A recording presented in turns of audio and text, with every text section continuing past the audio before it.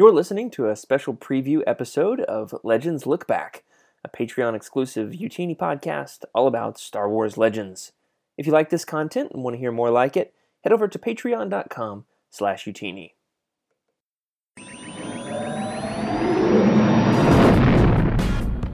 From a galaxy far, far away. And a bookshelf straight out of the 90s. From Thrawn to Dantooine and everything in between. This is Legends Lookback.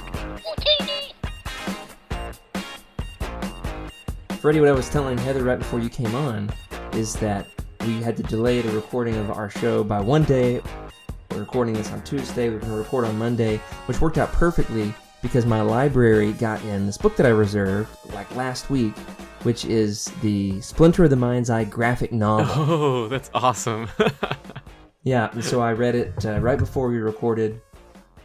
And we'll talk about that a little bit as we get going in the show. But yeah, it was actually like the force is with us here as we're recording our episode.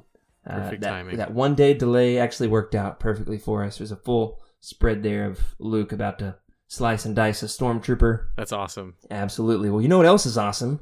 This episode of Legends Lookback, we are especially excited to get into the original Expanded Universe book. Welcome, everybody. This is our Patreon exclusive podcast brought to you by Utini.com, where we talk about all things Star Wars Legends.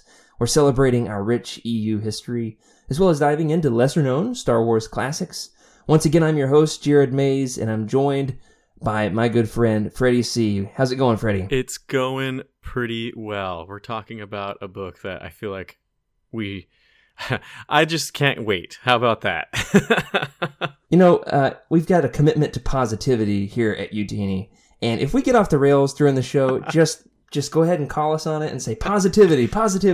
This might just be the last episode of Legends Look Back. We'll see if Corey pulls the plug on this or not after today. It's a doozy. We'll say that much. Today, of course, we're talking about Splinter of the Mind's Eye, and if you're listening to this show, you already know that because you're one of our incredible patrons, and you probably voted in our poll that we put up on Patreon. We wanted to get into something of the original trilogy era and something that was weird. Something a little bit off the beaten path, and Freddie said, what if we go with Splinter of the Mind's Eye, the original Expanded Universe book? And I said, I don't know, but I'll put it up in the poll. We'll see what people think, and you guys must either love us or hate us, because this is what won. And we are joined, of course, by somebody who's been trying to read this book for weeks and weeks and weeks, if not years, and it's just been years. hasn't quite been able to make it happen, and that is, of course, our good friend Heather Goldman. How's it going, Heather? Good. I'm so excited to be in my very first episode of Legends Look Back. I guess it had to be this book, though, huh? It really is this book. We're excited to get you on at some point to talk about like your favorite Star Wars book, but it's your fault. You posted, I've been trying to read this book forever and just haven't quite been able to make it happen. When will and I learn to keep my mouth shut? I said, we just so happen to need a guest, and you haven't been on the show yet. But, Heather, if somebody's not real familiar with the goings-on at Utini, give us a quick rundown on what you do for the site. Well, I joined Utini just a few months after Utini was originally created, and back then, we were actually a subscription box for Star Wars books.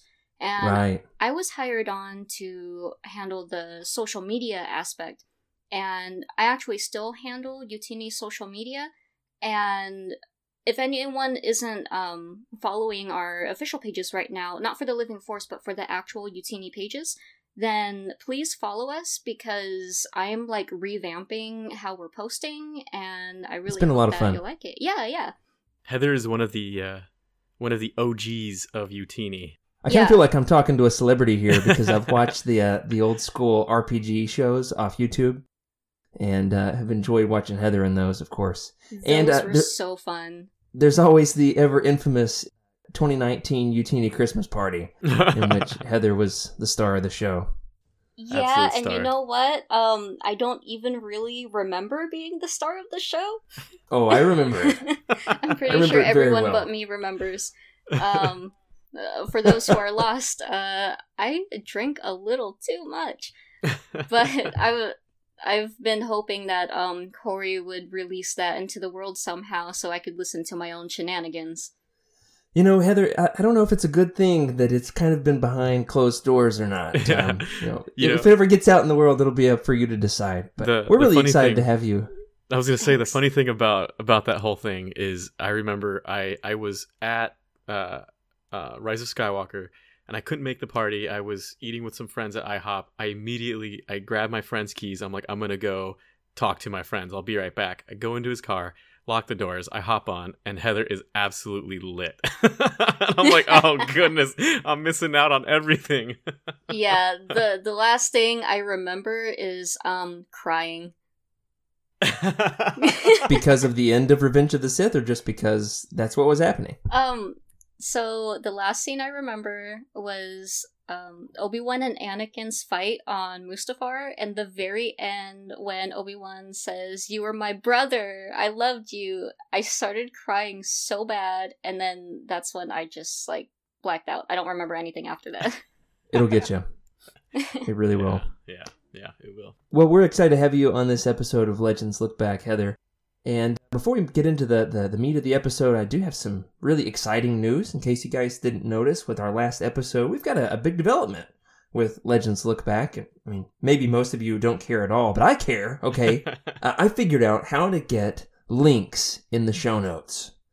So what that means, everybody, is if we're talking about some kind of cover art, which we'll do a little bit with this episode, if we're talking about being able to purchase the upcoming book, if we're announcing what we're going to be talking about next, something like that, you can actually, right there on your phone, open up your podcast player, pull up our episode that you're hopefully already listening to, and you can just click the link right then and there. You can throw Utini a couple of bucks as you use those affiliate links, or of course, you can be spared that difficult Google search, and you can have that artwork right there in the palm of your hand. You're welcome. Everybody appreciate them. Way to go, Jared! Okay. Yeah, there we go, Heather. Thank you. Freddie's just staring into the distance. Well, guys, this has been a fun episode. I've enjoyed it. Thanks for coming on the show, Heather. That's going to wrap it up. Links. Yay! I don't have to actually talk about the book. No. Everybody, today we are in for a treat. We are talking about the 1978 classic, Splinter of the Mind's Eye. This was as I've mentioned, the first ever expanded universe novel. And what I mean by that, of course, is this is the first actual adult book that went into new territory. We, of course, had the original novelization for Star Wars that came out before the film, amazingly, in 1976. But following along those lines, the same author, Alan Dean Foster, was given the keys to the kingdom, and he wrote the low-budget sequel for Star Wars that never was. And I think we can all agree it was a good thing, right? That we got The Empire Strikes Back instead of this. I mean, I guess it's debatable. But we are excited to talk about this one. It has been a doozy. Do people still say doozy? Yeah, they still do. Surely not. This book has broken my brain, but if this was the first foray into new territory in the Star Wars universe, can you guess what the second expanded universe novel was? I never actually thought about the second. It's weird. It's not Shadows of the Empire, because wasn't that in the 90s? Right, that's 96, I think. I mean, that also has a lot of weirdness. Yeah. Haven't read that one. We'll have to cover it on the show. It's got it's got a 90s weird vibe to it for sure. I know some things about it, but I've been saving it because I know it's such a Legends classic. I'm kind of saving it near the end so that I've still got some fun stuff to get into when it's all said and done. All right, any other guesses? The second... No cheating, Freddie. I see that Essential Reader's Companion. I'm just looking at the Splinter of Mind's Eye here, just prepping for the show and whatnot. I'm not looking at anything... likely story. That's fine. Do y'all give up, or you got any other guesses? I'd say... I give up. I'm gonna say go ahead. All right. So it was the Brian Daley Han Solo book. I'm trying to remember exactly what was the first one. Star's End? Yeah. Han Solo at Star's End. Published in 1979. This came out in 1978. The crazy thing about it, so we talk about some behind-the-scenes info here, is that the original concept for this book was, it came up in a discussion between George Lucas and Alan Dean Foster in October of 1976. That's right, they had already started writing this book before Star Wars ever even came out in theaters. Isn't that bonkers? I didn't know that. It's crazy. So if you're one of these people who's an absolute nerd about the expanded universe, here's a little bit of fun for you. Star Wars Insider, let's see what issue this was. Issue number 145 came out in December 2013. Followed again by issue 146. Has a 2-part interview, which is actually a transcript of the conversation that took place between George Lucas himself and Alan Dean Foster, all about the behind the scenes brainstorming session that resulted in this really amazing book. And so there's a lot of crazy stuff in there. They considered killing off Leia in this book. George Lucas was feeling jaded about how difficult it was to shoot Star Wars, and so he says, yeah, you could probably kill her off. We'll have to get Eric on the show to get his George Lucas impression for next time. Anything else fun about this book you guys want to pitch in with? There's some really crazy behind the scenes stuff with this book, isn't there? Yeah, I mean, there's like the first EU contradiction to the movies, I believe, is the color of the lightsaber that Vader has, and Vader has a blue lightsaber. Yeah, and it's like, how did you get that wrong? Pretty sure he always had red. Yeah, there's some crazy, baffling things in this book. Here's just a few of the tidbits of things that happen in Splinter of the Mind's Eye. First of all, this being pitched as a low-budget, kind of made-for-TV movie, in case Star Wars wasn't really successful, but wasn't a total bomb, so there was still a little bit of money left over. Basically, at this point, George said, let's keep it all on one planet.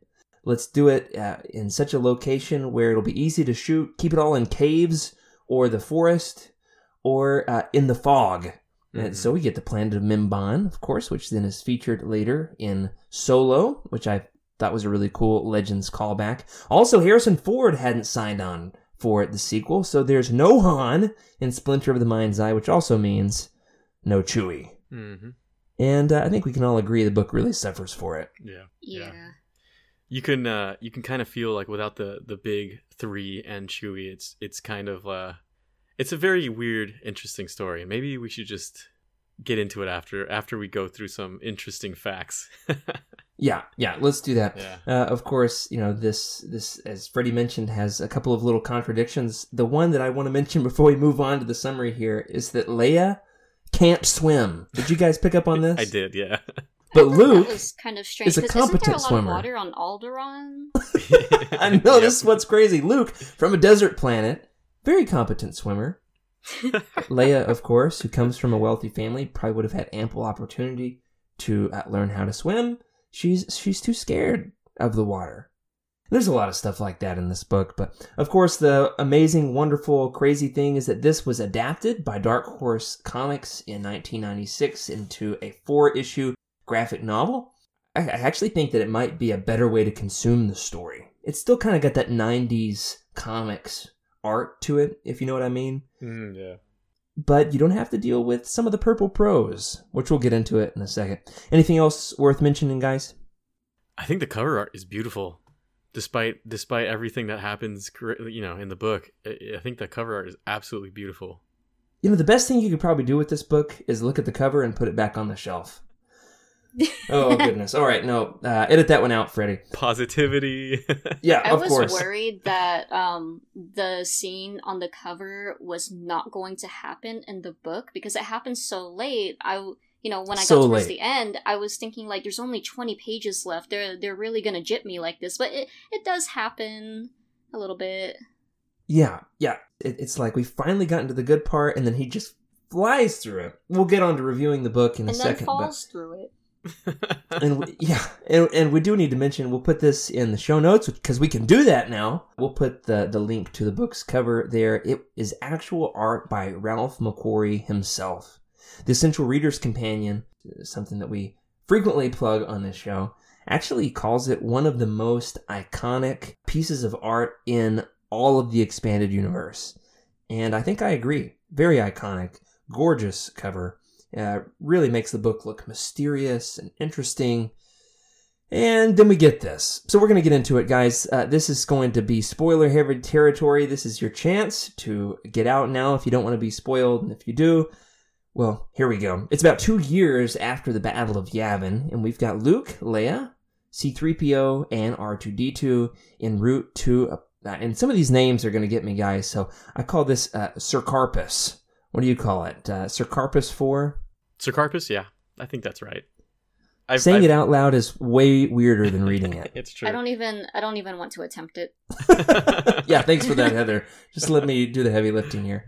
Leia is going to recruit more people to the rebellion. On their way to this very important meeting, their ships crash land in an energy storm. And I'd like to go ahead and say here, of course, Luke is in his X-Wing, Leia is flying a Y-Wing. We can go ahead and blame this entire book on the fact that Leia was in a Y-Wing. Y-Wings are trash. They're the worst ship in all of Star Wars. We can blame it on the Y-Wing. All right, so thanks for listening, everybody. Okay, there's a lot more to it than that. They find themselves frequently in this book going out of the frying pan into the fire. The Empire, of course, secretly has set up an installation to strip mine the planet because, well, that's really what the Empire does best, isn't it?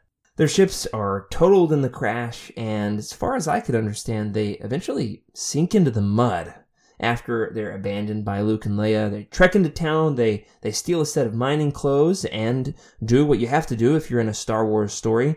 They go into the cantina to have a drink. From here, they're questioned about the fact that they don't look like they're from around here, and Luke comes up with this genius plan to claim that Leia is his servant girl. And he even slaps her to sell the ruse. You can't make this stuff up, guys. He slaps her so hard. He straight up slapped her in order to make this believable. I don't know who it shocked more, Leia or me. And this was my second time reading the book. I had blocked it from my memory. I think he's always wanted to do that. That's where that came from. Maybe Alan Dean Foster. Anyway, we won't get He's into like, this is my chance! Douche. It does buy them some time, but soon afterward, they're approached by this crazy old woman named Hala. She has an obsession with finding this powerful object called the Kyber crystal that can enhance its holder's connection to the Force.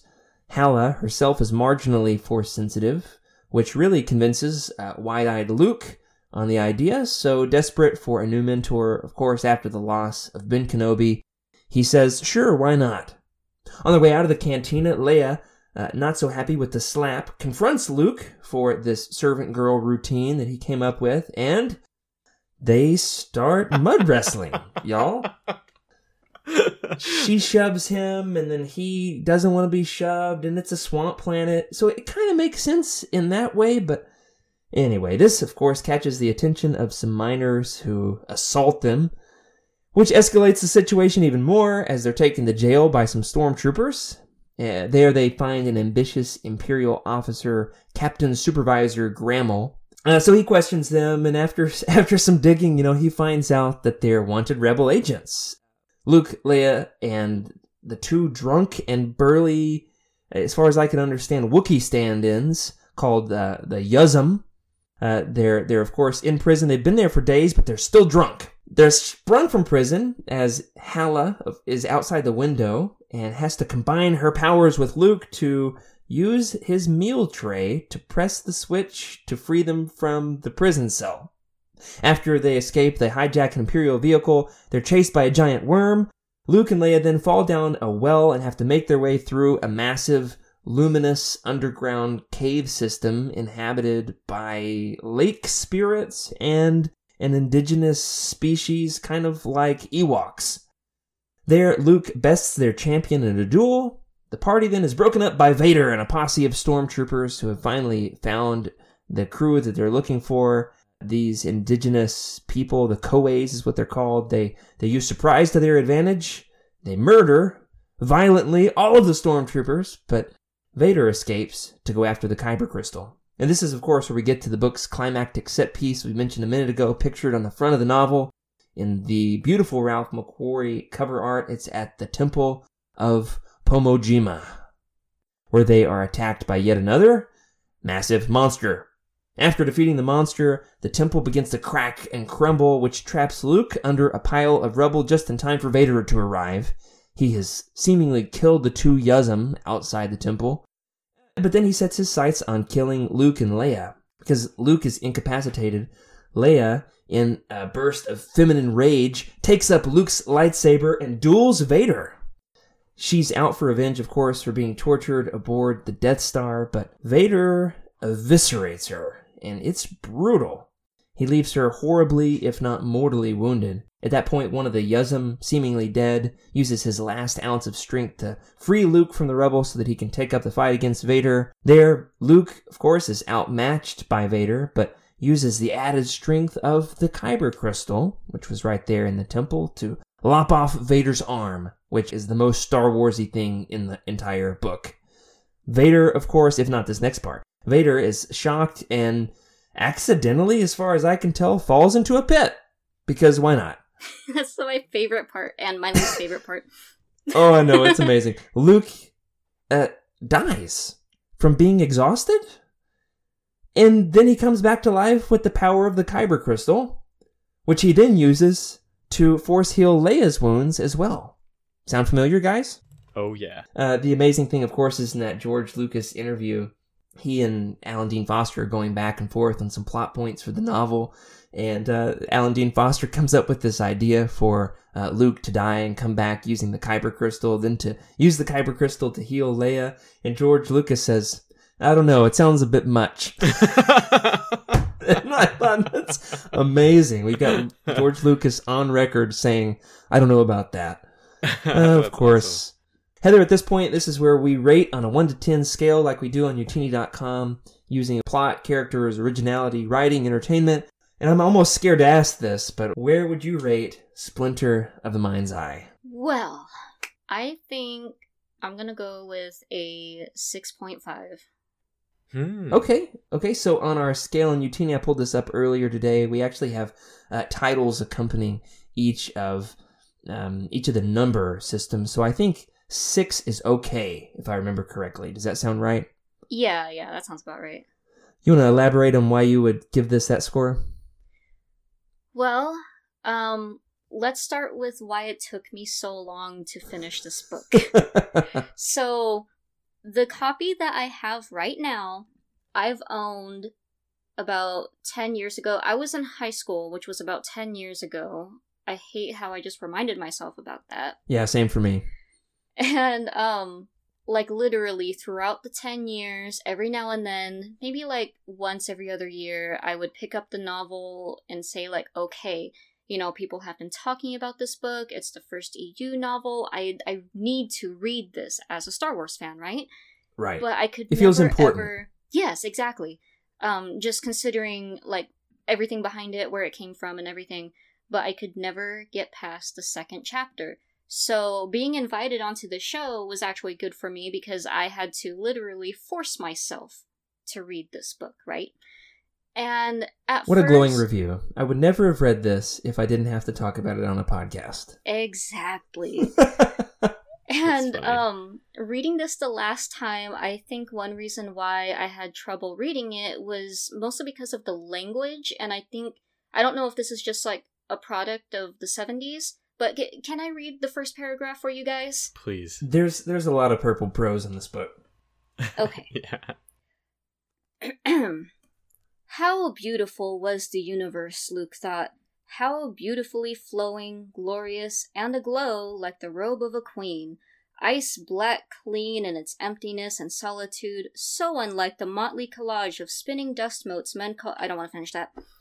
So, that is why I've had a hard time reading this book, but now that I've finished it, you know, I didn't hate it as much as I thought I would, and I think it's because I went into this book pretty much thinking of it as, like, an alternate universe, not really to expand on the movies, because, like you guys said, there are so many contradictions in this book, there's no way that you could properly place it, like, within the same story as the films.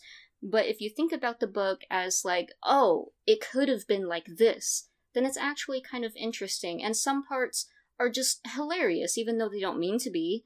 But it's entertaining in that way. So I give it an okay, because I don't think it's a complete waste to read this book. Yeah, this is what we could have gotten if we didn't get The Empire Strikes Back. Which thankfully we got that. I guess, you know, I was really digging Hala as a character. Anyway, let's see what you think, Freddie. The first time I read this book a long time ago, and it was during the time, I think it was during the 90s actually when I read it, and I was pretty young, and I just didn't get it. I was like, this doesn't make sense. I don't understand this book. And I didn't have the resources to say, this is what could have happened. I thought it was just another book with the rest of everything, right? Right. So I was thinking, how is this possible? This book makes no sense. It doesn't fall in line with anything. I just don't get it. So I at that time, and that was probably up until I started learning about more of the history of the book and etc. But that was around a 1. I would say this time, taking in context of when it was written, why it was written, I would say I would put it around a 5. And I say that because there's still a lot of things in the book that are just like, it's so hard to get past. And I wrote it in one of my final thoughts, which was when they're in the cave, right, and they're fighting, and Vader, it says he shook his threatening fist in Luke's general direction. Oh my gosh. And I was like, oh man. Okay. They clearly hadn't quite figured Vader out as a villain. Yeah. But they were on the right track in some ways. Yeah, and you kind of just deflated my theory, Freddie, which is I was going to say this book would be perfect for a 12-year-old.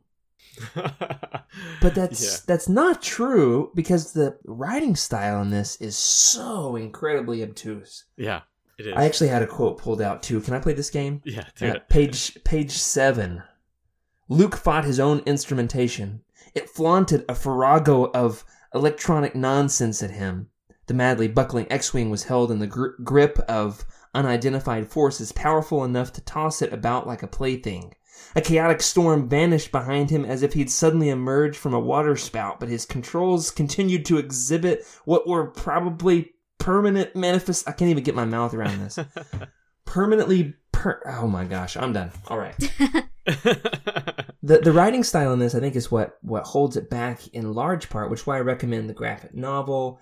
Even then, you can tell that George Lucas and Alan Dean Foster just couldn't quite come to an agreement on what points were worth exploring in this book and which ones weren't.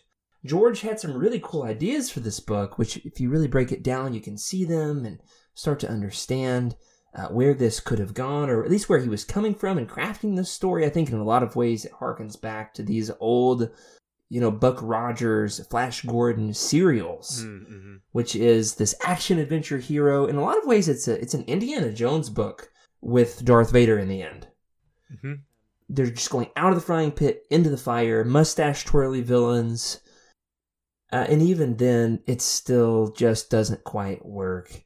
Now, for me, I'd probably give this a 4.7. I just can't even give it a 5. I know. But I didn't think that the first time I read it. So, I would like to think that I just didn't have as good an experience with it this time around. I think that knowing some of the background helps. Having some of this behind-the-scenes information makes it more interesting. Oh, man. The characters, the writing style. Let's talk about these characters. Go ahead, Freddie. I was going to say one last thing before we get into the characters. I think one way you should take this book, if you want to enjoy it for what it is just the history of Star Wars and how it got from this point to Episode 5, right? From 4 to 5. Just take it through. I think that's what helped me enjoy it. Yeah. Right. In a lot of ways, this might be the most documented Legends book, with the exception possibly of Heir to the Empire. There is so much behind-the-scenes information you can dig up on this. And so maybe even the behind-the-scenes is more interesting than the story itself. I'll leave that up to you, listeners. Let's talk about some of these characters here. Let's start with Luke. This book really shows a very immature Luke. So let me ask you, where would Luke be? Put yourself in Luke's shoes. Are they shoes in Star Wars? Are they space moon boots? Like boots. Anyway. If they are, they're way too big for me. Where would Luke be without receiving more Jedi training from Master Yoda? We've actually had a few books, in recent years that have kind of taken us back to this Luke. in a lot of ways, the Luke of the Legends universe is the Return of the Jedi Luke on steroids. Luke is almost infallible. He's the Grandmaster of the Jedi Order. He makes some mistakes along the way, but he is held with reverence. But this Luke is really, really fallible. He's making a lot of rash decisions, mentioning slapping Leia being one of them. He wants to be this action hero, but he's not a Jedi. Not even remotely. I think Heir to the Jedi, one of the first canon books, shows us this kind of a Luke, as well as the recent Marvel comic that just wrapped up and they're rebooting. That has shown us Luke in this era, after A New Hope, before Empire. So where do you think Luke would be if he hadn't gone to Dagobah? He wouldn't be anywhere, really. I mean, in each film, you see some sort of progression in his training and in his personality, but in this book, with nobody to mentor him, he's kind of stuck where he's at, and he's even kind of even went backwards a little bit. I don't know if you guys remember the scene when he's like pinned underneath the rubble and Leia is the one facing Darth Vader. He says, "Leia, kill me and then kill yourself. Like, we just can't do this fight." And the Luke that we know in the true original stories, like, he would never just he wouldn't just give up like that to the point where they would just commit suicide like that.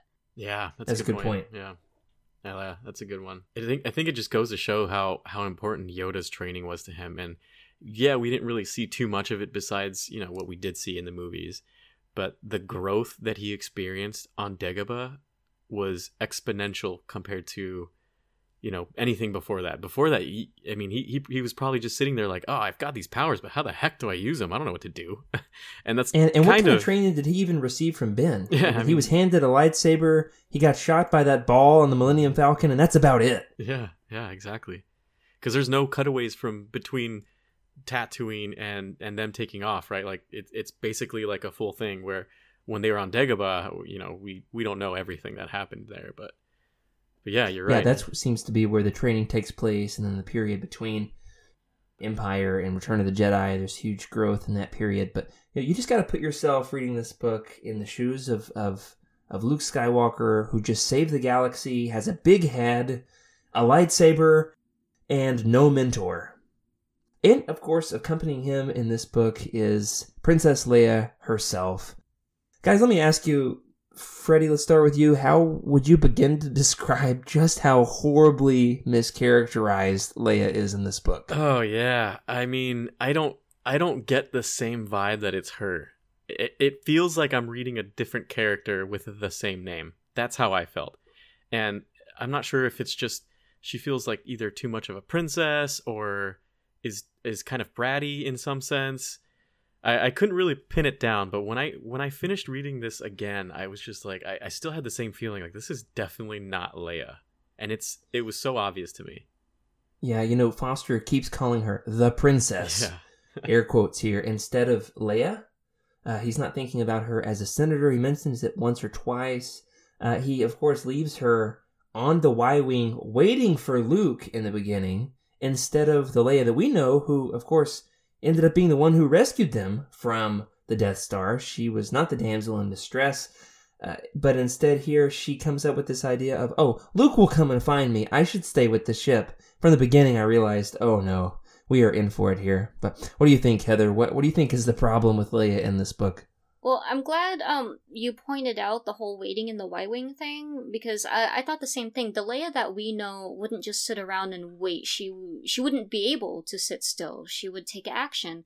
And I'm really glad that the true Leia evolved into like how we know her now, like this really strong leader. Because in this book, again, it might just be a product of the 70s, but they really stuck with the whole spoiled princess trope. And like when she got mud on her clothes, she was complaining, and I thought about like, the Leia that I know, she wouldn't care about having some mud on her clothes. Like, it was a bit painful to visualize her like that. Freddie, you're right, she just seemed like a completely different person. there are some interesting things that shine through, and I think maybe the best moment in the book is when Leia doesn't even think about it. When Luke is trapped, Vader walks in, she is out to kill. There's a previous scene even where they're trapped in the caves and Vader shows up with the stormtroopers and Leia is just gunning him down. She actually hits him in the cape. And so I guess he has a really, invulnerable cape or something. It doesn't even contact his body. But how cool, Heather, was Leia's saber use in this book? Let's start first with that great scene at the end of Splinter here. Maybe that's why they depicted her as the spoiled damsel in distress in the beginning, because that scene at the end that you mentioned actually really surprised me because it's so much different than what we were just seeing before.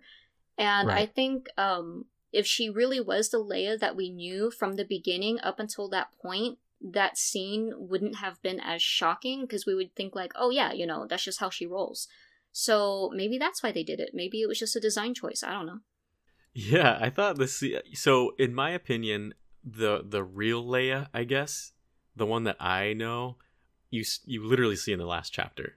It takes till the last chapter until you see her, and it could be brought on because of fear, but I'm not sure why they took so long to bring it out of her. But she was just she was shooting at him. Imagine her just in the back with a blaster rifle, just scoping this guy and just trying to shoot Vader. But then she just gets that lightsaber, goes right after him, and mind you, Vader is a extremely skilled duelist, right? So we kind of know how it's going to end, but the fact that she even gets a few parries in and whatnot, it's pretty fascinating. Absolutely. In terms of our heroes from A New Hope who translate into this book, we've got Luke, we've got Leia, but then accompanying them are R2-D2 and C-3PO, and they're used very sparingly. I think that when Foster writes them, he does a really good job. They've got some good back and forth, especially at the beginning and then at the very end again. But they are criminally underutilized. Besides that, there's really no other major heroes from the original movie that make their way into this book. Of course, Ben Kenobi's dead. Taking his place in this book is a mysterious old witch on Mimban named Hala. She's an old lady. Foster says in behind-the-scenes material that he really loves trying to write older characters, not as caricatures. And I admire that in so many ways. I don't think he achieves it with Hala. So how would you describe Hala? What's the deal with her, Heather? Why is she motivated to find the Kyber crystal? Well, first I'll say, it's funny that you call her Hala, and it's kind of throwing me off because when I was reading, I imagined the name as like Hala. Hala! But, I don't think they really made it clear what her motives were other than her having some kind of force sensitivity. And even then, like, it's not that impressive. Like, when you first when you first see her in the bar and she's like clearly straining herself just to move like a salt shaker. I can't remember if it was a salt shaker or something. It was something very minuscule just sitting on the table, and she like barely nudged it to the side, and she's just like panting and sweating. And when Luke was saying like, okay, I believe you now, I couldn't tell if they were just joking, like, wow, this chick kind of doesn't really know what she's talking about, or if they actually were impressed with what she did. Because in this book, it's kind of unclear their knowledge of the Force because going into this book, I thought the Force would have a much bigger role in the story. I knew the Force had something to do with the story, but it's hardly been touched on at all in this novel. The Force is kind of its own thing in this, and even behind the scenes stuff, George Lucas is still trying to figure it out. He's still trying to explore what exactly is the Force, and he's like, yeah, I had something in one of the earlier drafts about there being a crystal that could amplify the Force. You can use that if you want. Like, hardly any of them have used it. Like, well, when Right. Darth Vader was fighting Luke and the lightsaber just dropped on the floor, they were all lunging towards it instead of using the Force to try to take Oh, I it that know. way. They were just Right. like running towards the lightsaber, seeing who could get to it first. And I'm like, what are you doing? Yeah, because I think the first instance that we get of on screen, at least, of calling the lightsaber to oneself using the Force is Luke in the ice cave with the Wampa. Is that right? So there was nothing established in canon that could even happen. I had the exact same thought, Heather. Oh, for me, that's right. with Hala, or what'd you say, Hella? Holla. It's getting late, guys. At least on the East Coast here. What she illustrated to me is how painfully clear it is that it was going to be really hard to follow Alec Guinness's Obi-Wan Kenobi with another mentor, a Jedi mentor for Luke, which just goes to show how incredible of a character Yoda is. Maybe Alan Dean Foster is a genius for giving us a character who intentionally falls short. If that's what he's trying to go for here. You want to take a crack at Hala, Freddie? So, this is kind of the visual that I have of Hala. But Going with Hala. She's kind of, I picture her as kind of like a creepy Mel Brooks old lady witch, or like a Monty Python, where like, imagine something's Totally, happening yeah. and you're like, what? How did you get there? And it's like, Yeah. Yeah, and you're right. It's kind of funny how she's like, look how I'm a master of it, and she like barely moves the salt shaker. For all we know, she could have bumped the table. But yeah, I just got this. I did get a character vibe from her of this like kind of useless but kind of wise at the same time, and a little Definitely creepy. eccentric. Yeah, a little creepy, a little eccentric.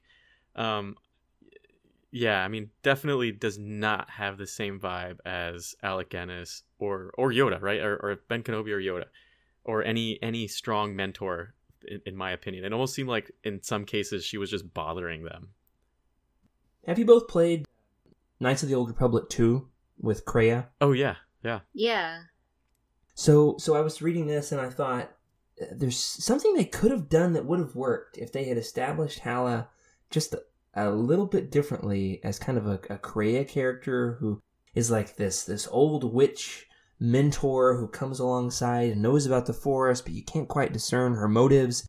And then at the end has a huge twist and you find out that she was actually the real villain the whole time. And I was so excited to get there, and it never did. So, once again, headcanon. Something cool they could have done there. But on a positive note, there are a couple of really cool original characters in this book, and that is the Yuzum, replacing Chewbacca, kind of a stand-in for the big furry burly character in this book. We've got the brothers Hin and Ki, the Yuzum. What did you think of the Yuzum as sidekicks in these books, Freddie? I actually like them a lot. They were definitely some of my favorite beasts in this book. They're just like these burly, saber-toothed kind of looking guys, and we can post some pictures. But they were definitely one of my favorites, and the fact that their hangover lasted who knows how long, days. They're clearly down on their luck when they're in prison, but then they show up to be heroic after that. You kind of think they're bums, but then they come through in the end. Yeah, and they were actually some of my favorite characters in this book. I liked them. Yeah, what about you, Heather? I could tell that they were trying to replace Chewie, and he just can't be replaced. But I did love him. I noticed that, and because I really wanted to know what they looked like, so I did a Google image search on them, and apparently in the graphic novel they do look very similar to Wookiees, and which is completely different from what I've read in their description, because being in this galaxy with all these planets and all these species, Luke and Leia have seen a great number of them, so to be as scared as they were when first seeing these creatures, they had to look like something totally out of the ordinary in their world, right? And what I imagined, with just hair everywhere and the trunk, maybe they said snout and I imagined it as a trunk, I'm not sure, but also the arms being longer than their bodies, so like the back of their hands kind of just drag along the floor. What I imagined was a two-legged version of that thing on Sesame Street, the Snuffleupagus. Oh no. All right, guys, thanks for listening. The episode's over. So that's how I imagined them the entire time, and I love them all the same. I pictured in Rogue One, part of Saw Gerrera's band of partisans, there's this big white furry alien named Moroff. That's what I pictured all the way through the book. And I like the way that they were pictured in the graphic novel. I do have one key question, though, with the Yuzum. Why in the world does Luke speak their language? That's a good point. It seems to me that Leia, coming from wealth and success, that she would have had more opportunity for education, could have learned more alien languages. Luke, though, I mean, there's some weird aliens on Tatooine, but he's a farmer. It would make sense to me if he could speak Jawa, but would he have time to learn Jawa and Yuzum? Anyway, that's one of these things. I see it as like a missed opportunity to have the droids around, because it would make sense for 3PO to know their language. And yes, I don't even know. Yeah, I don't even know why they would be in the story, because in the movies, I forgot where I heard this from, but C3PO and R2D2 are supposed to be like the story keepers. They've been around through everything, and like they've seen it all. But in this story, they're not even around. Like you see them here and there, but they're not really part of the adventure. I feel like it might have been a little overwhelming to try to write that many characters, because I think he might have wanted to just stick with Luke and Leia and Hala, right, just doing their thing, and maybe some Yuzum here and there. But why did there need to be two Yuzum? yeah. I mean, that's a good point, right? This book is bonkers. Yeah, that's a good point. There are two of them. One of them saves the day in the end, but Luke speaks their language. As we're wrapping up the character-focused section of the show, we do need to mention that there is, of course, this Imperial villain who's just kind of, working from his own ambition. Captain Supervisor Grammel, he's just trying to get ahead. He tries to maneuver his way, both in terms of interrogation with Luke and Leia, but then also with his Imperial higher-ups to try to maneuver for a promotion. I don't remember the book saying this, but the graphic novel shows Vader splitting him in half, long ways, hot dog style, head to toe, before he throws him off the top of the Imperial walker. But then Vader just totally does away with him. So briefly here, how does Captain Supervisor Grammel's own ambition ultimately end up being his undoing, Heather? Grammel, I feel like he could have been interesting, but they really rushed him. I could tell they were trying to go with the whole, when you first see him, he's, well established, in control of the whole situation. But almost immediately after that, I want to say, even the next chapter, he confronts Luke and Leia in the cell, and he just immediately goes to, the strands of hair coming out, who are you? Just, going insane. And in order for that to be effective, you need to, draw that out a bit. But they don't do that at all in this book. And, I mean, once Vader touches down on the planet, there's just, that's it with Grammel. He could have been an interesting character. Absolutely. Yeah. But they didn't really utilize him that much. You want to add anything, Freddie? Yeah, I think they should have gone the Grand Moff Tarkin approach, where he's just really cold and ruthless and bitter. But I think he showed way too much emotion. And, once Vader touched down, he was just pretty much done after that. There was no more of him. I actually really enjoyed Vader doing away with him. Vader in this book, interestingly enough, this book started in development before James Earl Jones was ever hired. So George Lucas in the early cuts of the movie didn't really feel like Vader was working as a villain. Boy, was he wrong about that. So at this point in this book, Vader's kind of a boogeyman. He's also kind of foreboding at the same time. He doesn't appear until very late in the book, and funnily enough, I've got to mention this, guys, did you notice the one-liner where he calls Leia a girl woman? Yeah, it's so funny. I don't remember that. Yeah, go back and read chapter 12, the only good chapter in the book. No, thanks. The best chapter of the book. And yeah, Leia faces off against him with a lightsaber, and he says, "Do you think you can stop me, girl woman?" Oh my goodness. Leia damages his breathing apparatus, and then Luke lops off one of his arms, and then he falls down the pit used for sacrifices. So what did you think of Vader's fate, Freddie? Yeah, it was a little underwhelming. I mean, it's just, you can kind of see it in the book. He didn't die. He was probably coming back. The best way Star Wars knows how, right? Just going down a pit and coming out Fell with down the legs. shaft, right? Spider legs? Spider legs. Yeah, it's got the same vibe. So that was very Star Warsy to me. It was like, okay, I've heard this before. And this is obviously the first instance of it. So there it is. Definitely. Fell down the shaft. How many years? A good, 5 years before Palpatine did.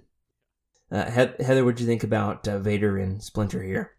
One thing I'm going to point out kind of has to do with Luke's character as well, but when Luke chopped off Vader's right arm, and Vader switches his lightsaber wielding to his left hand, I think it's funny when Luke says, like, that's it, he's invincible, you just can't win against him, and I'm just like, well, just chop off the other arm. Then what is he gonna do?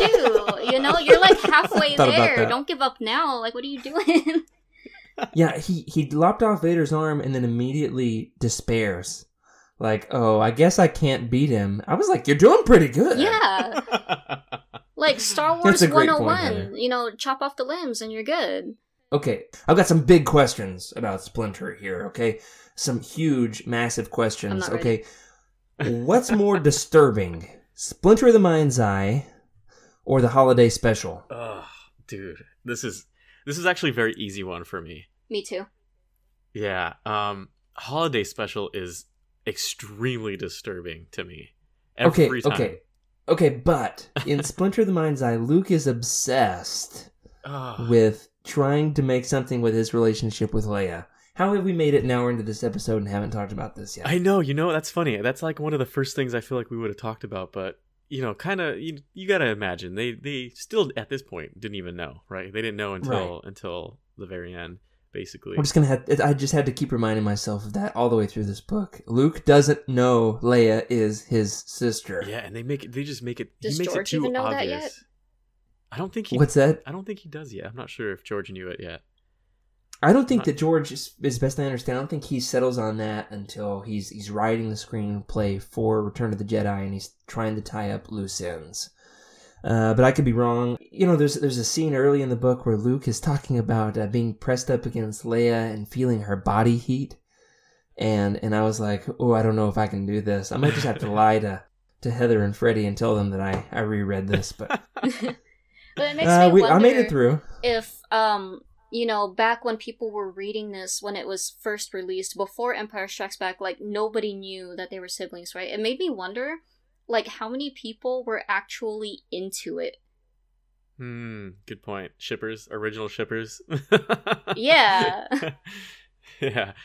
She's clearly going to either be with Luke or Han. And so this is the alternate universe where Luke is at least trying harder to get the girl. Not that he ever really succeeds in this book. And it's a good thing that he doesn't, I think we can all say. Yeah. It's a good thing that it doesn't progress farther than it does in this book. So true. Because if it did, that would make things a little worse in the reread. But yeah, holiday special. That's my vote.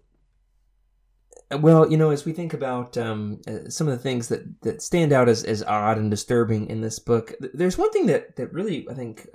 has been adopted through the Star Wars canon from here. This is something that came up in one of George Lucas's early drafts for Star Wars that he then handed off to Foster to use in this book, and that's the concept of the Kyber crystal.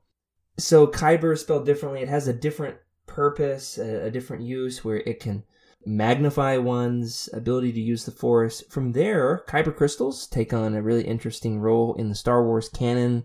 As best I understand, they were adopted in the Clone Wars animated series. We find the lore surrounding Kyber crystals expanded upon in some really powerful and profound ways where Kyber crystals do have some kind of a connection to the Force. You've got the whole Padawans finding their Kyber crystals on Ilum arc of Clone Wars, which is great. So how do we see the function of Kyber crystals playing in this book? And then let me ask you, how do we see Kyber crystal lore evolve over the years? That's an interesting one. So in this book, they seem like it's almost like catnip to the Jedi, right? Where they just get this interesting vibe off of it and whatnot.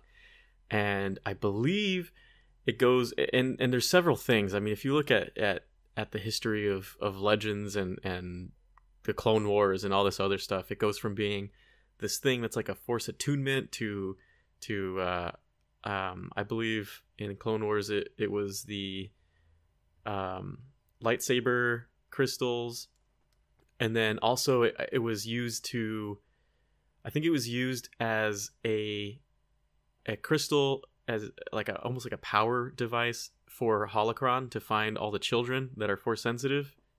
Right. Yeah, so I know there's several things throughout history of Star Wars canon and Legends. Kyber crystal can do whatever is relevant to the plot. Yeah, exactly. As far as I'm concerned. Interestingly enough, the Essential Reader's Companion says that if you really are determined to make this book fit into Legends continuity, the Kyber crystal can be explained in this way. That is, Luke, of course, uses the Kyber crystal at the end of the book, but then he takes it. He's got the Kyber crystal at the end, and Pablo Hidalgo says the best way to explain it is that the Kyber crystal's effects get weaker the farther it is from Mimban. So Luke still has it, but this entire book was for nothing because it doesn't actually help him in the end. Which I thought was a convenient explanation. The Kyber crystals get an interesting role here. I think it's a great MacGuffin for this book. It's very adventure-esque, taking the item from the idol in the temple, kind of Indiana Jonesy in a way that I thought worked pretty well. But, for me, the number one takeaway I have from Splinter as we get close to wrapping it up here, guys, is this book really highlights for me the importance of The Empire Strikes Back.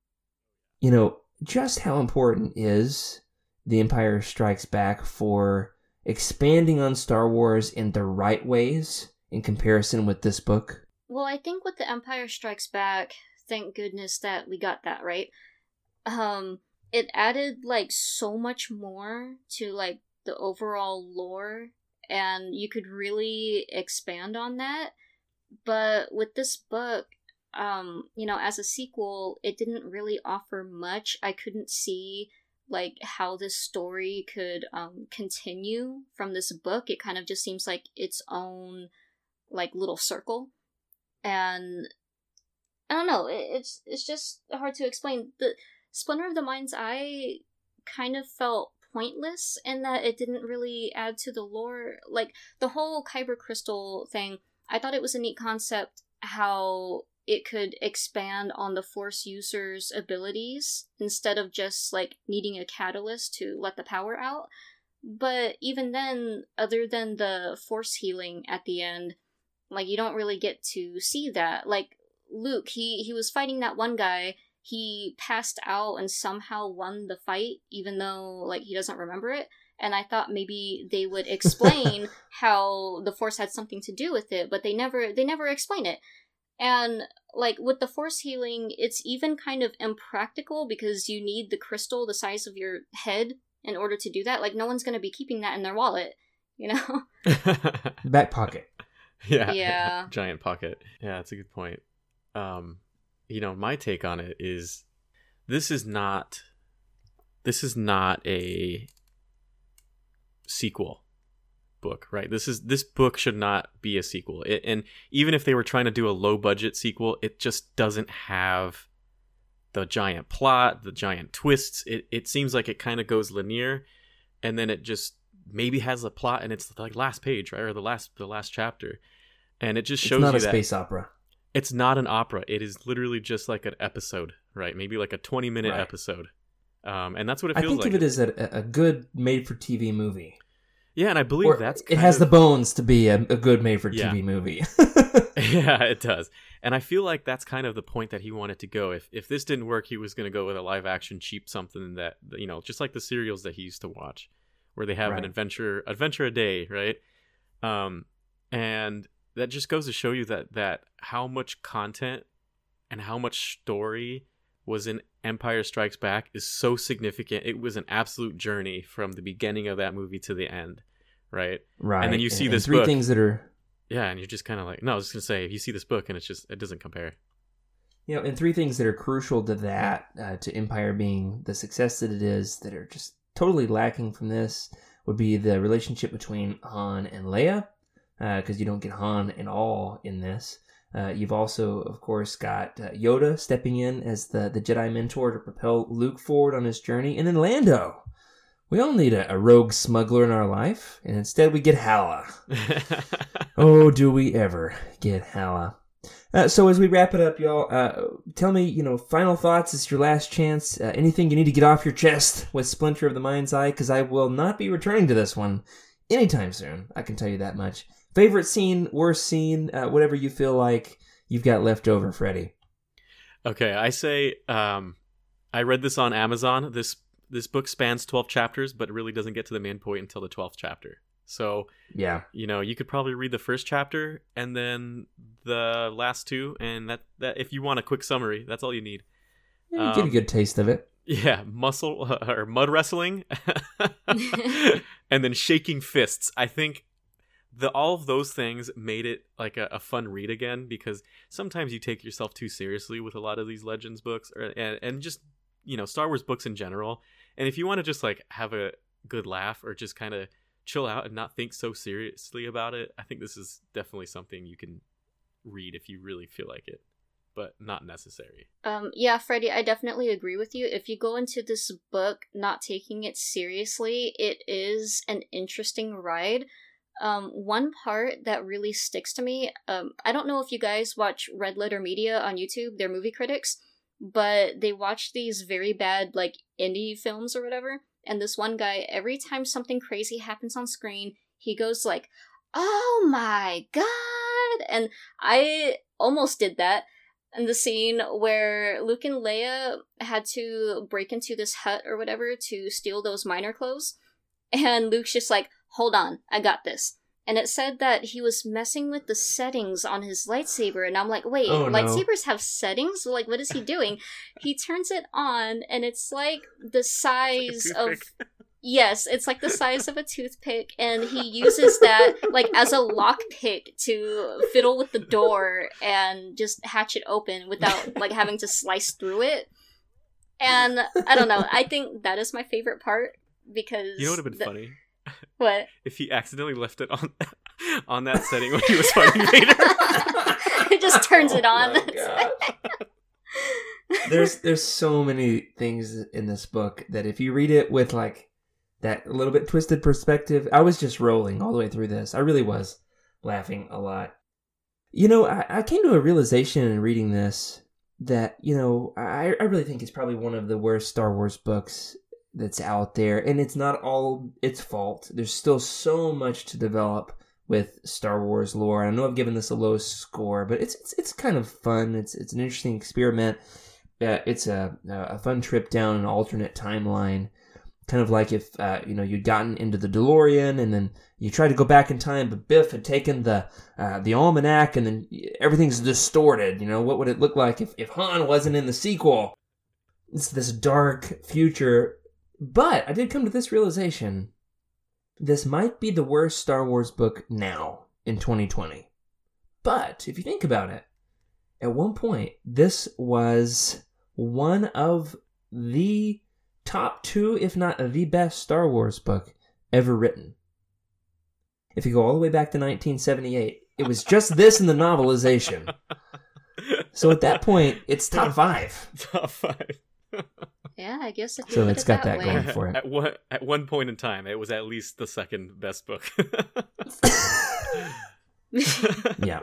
Yeah, you're welcome. Alan Dean Foster, actually from here, went on to write a few more Star Wars books. Interestingly enough, Lucasfilm offered him every year for several years in a row after this for him to write another Star Wars book.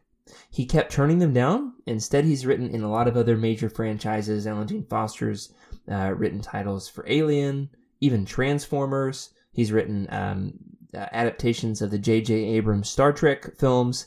He's written a total of 4 Star Wars books. He ghost wrote the original Star Wars novelization, as we mentioned. He, of course, wrote Splinter. From that point, he actually took a huge break, came back to Star Wars in the early aughts, and wrote the Attack of the Clones prequel novel, The Approaching Storm. And his most recent book was the #1 New York Times bestseller, the novelization of The Force Awakens. Amazing that Alan Dean Foster went from here to a #1 New York Times bestseller in the Star Wars universe. I say good for him. Yeah. That's good. Good for him. Way to honor his legacy. So that about does it for this week. We want to, of course, plug our collections. Heather has even written some of our collections. And with this one, it's kind of a stretch to think about what would be a good curated Utini reading guide for further reading. We don't have a reading guide of totally bonkers books that'll break your brain, but we'll have to start working on that. But we do have reading guides on the characters of Luke, Leia, Darth Vader, and I believe that Heather even wrote a romance collection. Was that you, Heather? I did, yeah. Yeah, so if you're all into that Luke and Leia romance, this book is not featured, thankfully, in that collection. And it will not be. Keep this book out of my collection. Okay, good. It's a very well-written collection. We've also got a film-centric guide for A New Hope, which would be relevant in this regard if you want some more of, what does life look like for Luke right after blowing up the Death Star. We've got some big news, of course, as we wrap up here. Just in time for Valentine's Day, Stacy's going to be joining us in our next episode to discuss another absolutely insane Star Wars book, and that is The Courtship of Princess Leia. What else says Happy Valentine's Day like Force Witches and Rancors? Am I right? Yeah. That does it for this week. Thanks, Heather, for joining us. And thanks for listening to Legends Look Back, everybody. In the meantime, you can follow along with all things Legends Look Back in our Utini Discord channel. I'm on Twitter as Jared Q. Mays. Freddie? At Wake Up Freddy. And Heather is on Twitter. Heather G. That's spelled Heythurg.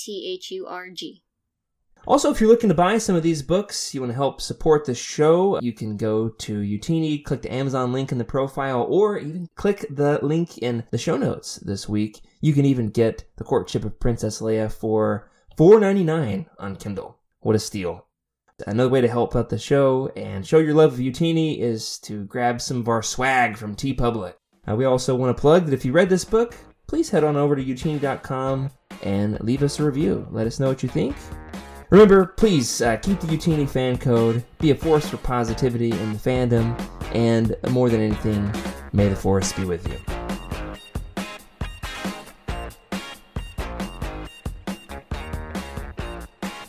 This is a Utini broadcast.